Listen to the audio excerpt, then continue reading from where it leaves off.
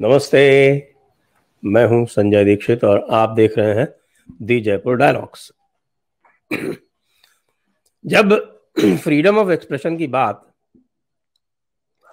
ममता दीदी के सानिध्य में हो तो एक बड़ी विचित्र सी अनुभूति होती है। ऐसा लगता है कि हम कहाँ खड़े हैं, क्या बात कर रहे हैं, जो भी यहाँ पर बात हो रही है वो सच है या कोई कल्पना है। यानी कि फ्रीडम ऑफ एक्सप्रेशन ममता दीदी, और ममता दीदी जो है वहीं पर उन अमिताभ बच्चन को फ्रीडम ऑफ एक्सप्रेशन की बात करने के लिए उनको भारत रत्न से नवाजे जाने की बात करती। और तो और वहां पर महेश भट्ट भी इस पर व्याख्यान देते हैं, और हमारा बेशरम शाहरुख खान, वो हकला, वो वहां पर खड़े होकर पॉजिटिविटी की बात करता है। यानी कि आप ये समझिए कि बॉलीवुड का जो बायकॉट का कॉल लगातार हम लोग देते रहते हैं और चलाते रहते हैं, इन खान ब्रदर्स को टारगेट करते रहते हैं, क्योंकि इन्होंने अपनी मदांधता और अपनी मतांधता यानी कि अपने मजहब का जो एक नैरेटिव चलवाया है बॉलीवुड के माध्यम से, और जिसको अब लोग समझ गए हैं, लोग समझ के उसका प्रतिकार करने लगे, उस पर प्रतिक्रिया देने लगे, उसका इन पर बहुत गहरा असर पड़ा है। लेकिन बहुत सारे लोगों को अमिताभ बच्चन से आशा नहीं होगी कि अमिताभ बच्चन भी बेशरम बनके बेशरम रंग के साथ में खड़े हो जाएंगे। और तो और दक्षिण की फिल्मों के ऊपर कटाक्ष करेंगे। वे दक्षिण की फिल्में जो इस समय पूरा भारत न केवल देख रहा है अपितु सराह भी रहा है, और उनको पूरी तरह से सफल बना रहा है। क्यों? ये अमिताभ बच्चन कौन है? इन अमिताभ बच्चन के पिता हरिवंश राय बच्चन थे। हरिवंश राय बच्चन हिंदी के बड़े कवि हुए हैं। यद्यपि जो उनकी सबसे सफल कृति थी वो मधुशाला थी, और मधुशाला का वस्तुतः यदि माने तो उसका भारतीय परिवेश के साथ कोई बहुत गहरा संबंध नहीं है, लेकिन फिर भी हरिवंश राय बच्चन को हिंदी दर्शकों ने, हिंदी श्रोताओं ने, हिंदी पाठकों ने हाथों हाथ रखा। उनके 2 विवाह हुए। पहली विवाह हरिवंश राय बच्चन का हुआ तो वे निसंतान, उनकी शांति हो गई। दूसरा विवाह तेजी बच्चन से हुआ, जो कि गांधी परिवार के अत्यंत नजदीकी थी। तो गांधी परिवार की निकटता का लाभ अमिताभ बच्चन को मिलना ही था, सो मिला। और अमिताभ बच्चन ने कुछ उस समय के इस प्रकार के हालात थे कि उनकी जो एक पर्सनालिटी उस समय एंग्री हीरो वाली जो बनाई गई या जो बनी, वो उस समय हिट हो गई, तो वो सुपरस्टार हो गए।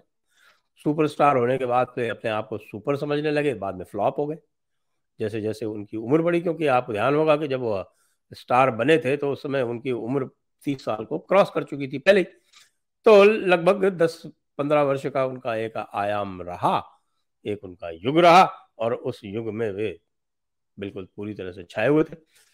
लेकिन उनके साथ में काम करने वाले, यानी जो प्रख्यात जोड़ी है, जो जिसको कहा जाता है कि उन्होंने अमिताभ बच्चन को अमिताभ बच्चन बनाया, उसके एक लेखक से मेरा व्यक्तिगत संवाद हुआ, और उन्होंने उस व्यक्तिगत संवाद में जो कहा वो मैं आपको बिल्कुल बिना लाग लपेट के, बिना कुछ जोड़े घटाए बोल देता हूं। और उन्होंने कहा था कि अमिताभ बच्चन एक्सपोर्ट क्वालिटी का कमीना है। उस समय तो मैंने इसको बहुत गंभीरता से नहीं लिया, क्योंकि मैंने सोचा कि भाई इनके कुछ आपस के व्यक्तिगत संबंध खराब हो गए होंगे, कुछ इनके आपस में मनमुटाव हो गए होंगे, इनका ब्रेकअप हो गया होगा, इस कारण से ये ऐसा कह रहे हैं। लेकिन जैसे जैसे आप अमिताभ बच्चन के व्यक्तित्व में गहराई तक जाते हैं तो आप ये पाते हैं कि ये जो उक्ति है यह पूर्णतः सत्य है, और इसके ऊपर छाप या ठप्पा अमिताभ बच्चन ने अभी लगा दिया। अमिताभ बच्चन ने अमर सिंह के साथ जो किया वो भी भूलने वाली बात नहीं है। याद दिला दूं आपको कि जब इन्होंने अपनी नई कंपनी बनाई थी, अमिताभ बच्चन प्रोडक्शंस कंपनी, तो वो जब बुरी तरह से फ्लॉप हो गई, बुरी तरह से फेल हो गई, इनका घर बार जो था वो बिकने पे आ गया, तब अमर सिंह जी ने इनकी सहायता की थी। और अमर सिंह के माध्यम से ये जो जया बच्चन है, थाली के छेद वाली, समझ गए होंगे आप, तो ये जो थी वो राज्यसभा की सदस्य बनी, 4 बार बनी। और वो अमर सिंह जी जो थे वो बाद में समाजवादी पार्टी से दूर हो गए और अमिताभ बच्चन ने भी उनसे दूरी बना ली। अमिताभ बच्चन ये बिल्कुल भूल गए कि जब वह इस स्थिति में थे कि टुकड़े टुकड़े के लिए मोहताज हो गए थे, तब अमर सिंह जी ने ही उनकी सहायता की थी। इसीलिए मैं अब उस बात को सही मानने लगा हूं कि ये एक्सपोर्ट क्वालिटी का कमीना है और उसी थाली में छेद करता है। यानी कि जो भारतीय समाज जिसने अमिताभ बच्चन को अमिताभ बच्चन बनाया, उसकी थाली में अमिताभ बच्चन उन खान ब्रदर्स के साथ मिलकर छेद कर रहा है, क्योंकि इसको ये लगता है कि खान ब्रदर्स यदि उससे रुष्ट हो गए तो उसको और उसके परिवार को आगे काम मिलना कठिन हो जाएगा। तो केवल अपने एक छोटे से निहित स्वार्थ के लिए वो इस तरह की बातें करता है। और वो बेशरम रंग, इसके बारे में आपको क्या बताऊं। अब यह बिल्कुल स्पष्ट होता जा रहा है कि ये जो बेशरम रंग जो बताया गया, आप यदि उस गीत के पिक्चराइजेशन को देखें तो उसमें वो भगवा रंग बहुत अधिक नहीं दिखाई पड़ता है। यदि आप बिना बताए हुए उसको देखेंगे तो हो सकता है आप उसको मिस भी कर जाए। लेकिन उसका जो पूरा का पूरा जो प्रोपेगेंडा हुआ है, जो उसकी पूरी पब्लिसिटी हुई है, जो उसका प्रोमो मटेरियल है, उस सारे प्रोमो मटेरियल में आपको वो भगवा रंग ही दिखाई पड़ता है और बेशरम रंग लिखा हुआ दिखाई पड़ता है। तो सीधी सीधी बात है, ये और कुछ नहीं है, ये वही टेम्पलेट है, बिल्कुल वही टेम्पलेट है जो नूपुर शर्मा के समय में प्ले आउट की गई थी। यानी क्या टेम्पलेट है, ये इस्लामियों का बहुत पुराना जांचा परखा नुस्खा है। और यह जांचा परखा नुस्खा ये है कि पहले तो हिंदुओं के किसी सेंसिटिव पॉइंट को लेकर उनको प्रोवोक करो। अच्छा, आजकल जो है वो हिंदू इस बारे में बहुत चैतन्यशील भी है। वो लगातार देखते रहते हैं कि कहाँ हमारे ऊपर जो है वो चुपके चुपके या फिर प्रकारांतर से वार किया जा रहा है, कि किस तरह से कोई हमारे किसी परंपरा की, कि हमारे किसी आस्था की, किसी की उसके ऊपर चोट पहुंचाने का प्रयास किया जा रहा है, या उसका मजाक या मखौल उड़ाने का प्रयास किया जा रहा है। ये तुरंत समझ जाते हैं, सोशल मीडिया का युग है, और मुखर भी हो जाते हैं। तो ऐसे समय में बेशरम रंग और भगवा को करके उसके जो प्रोमो बना के चारों तरफ बताए गए हैं, वो बिल्कुल वही नूपुर शर्मा वाली टेम्पलेट है, जिस प्रकार से नूपुर शर्मा को पहले इन्होंने प्रोवोक किया। वो तस्लीम रहमानी, याद है आपको कि उसने कैसे शिवलिंग को लेके किस प्रकार से नूपुर शर्मा को प्रोवोक किया। नूपुर शर्मा प्रोवोक हो गई, और नूपुर शर्मा को प्रोवोक करने के बाद में फिर उन्होंने तौहीन, तौहीन, गुस्ताखी, ये गुस्ताखी और तौहीन के नारे आपको पता है कि इस्लाम में बिल्कुल राम बाण की तरह चलते हैं। और उस राम बाण का सहारा लेते हुए उन्होंने पूरे भारत में दंगों का माहौल बना दिया और कई लोगों की हत्या कर डाली, एक आतंक का माहौल क्रिएट कर दिया।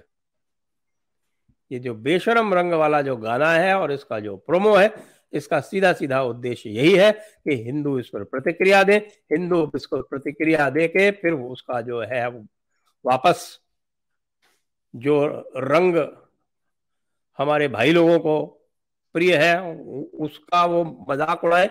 और जब उसका वो मजाक उड़ाएंगे तो भाई लोग जो हैं वो एक अलग तरह के फोबिया के शिकार होते हैं। वैसे भी इसके बारे में हम अभी कुछ दिनों में बात करेंगे, उस फोबिया का नाम है गिलोटोफोबिया, यानी गिलोटोफोबिया का मतलब होता है fear of being laughed at.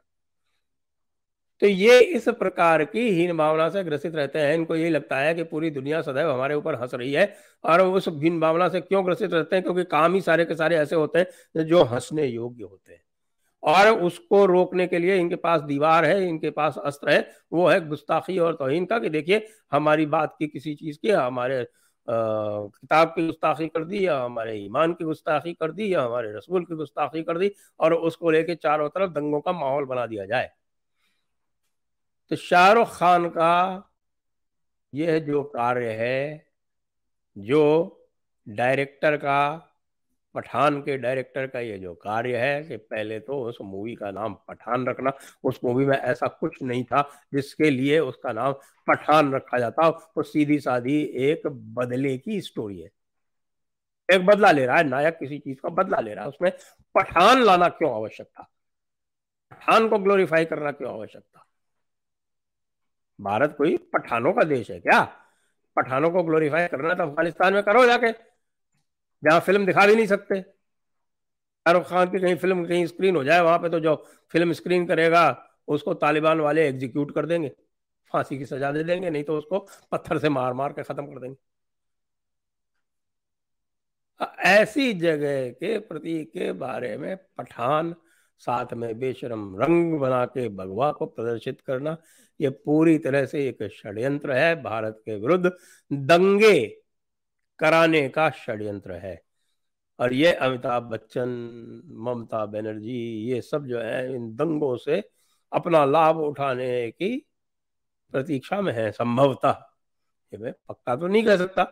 ये ममता दी तो आप जानते हैं, ममता दी तो कोई भी कार्य ऐसा हो जो हिंदुओं के विरोध में हो तो वो तो स्वयं आराम से खड़े होकर कुछ भी बोलती रहती है। उसका उन्हें पता नहीं, उसके बारे में ध्यान हो भी ना हो कि ये इनका जो है लार्जर प्लान क्या है। लेकिन इनका जो लार्जर प्लान है इस बॉलीवुड फिल्म इंडस्ट्री का, क्योंकि बॉलीवुड फिल्म इंडस्ट्री इस समय बहुत बुरी तरह से पिटी हुई है। सनातन समाज ने, भारतीय समाज ने, हिंदुओं ने उसको बुरी तरह से उसको आईना दिखा दिया है, उसकी औकात बता दी है। और उसकी औकात बताने के बाद में अब यह उसका बदला है। अब वो ये दंगा कराने पर आ गई। इसलिए जो कुछ भी अमिताभ बच्चन ने कहा, शाहरुख खान ने कहा, महेश भट्ट ने कहा, उसको आप एक सामान्य घटना न माने। यह पूरा का पूरा प्रायोजित कार्य है, यह पूरी की पूरी योजना है। इस योजना का ध्यान रखें और इनके चक्कर में ना आए। जय हिंद, वंदे मातरम।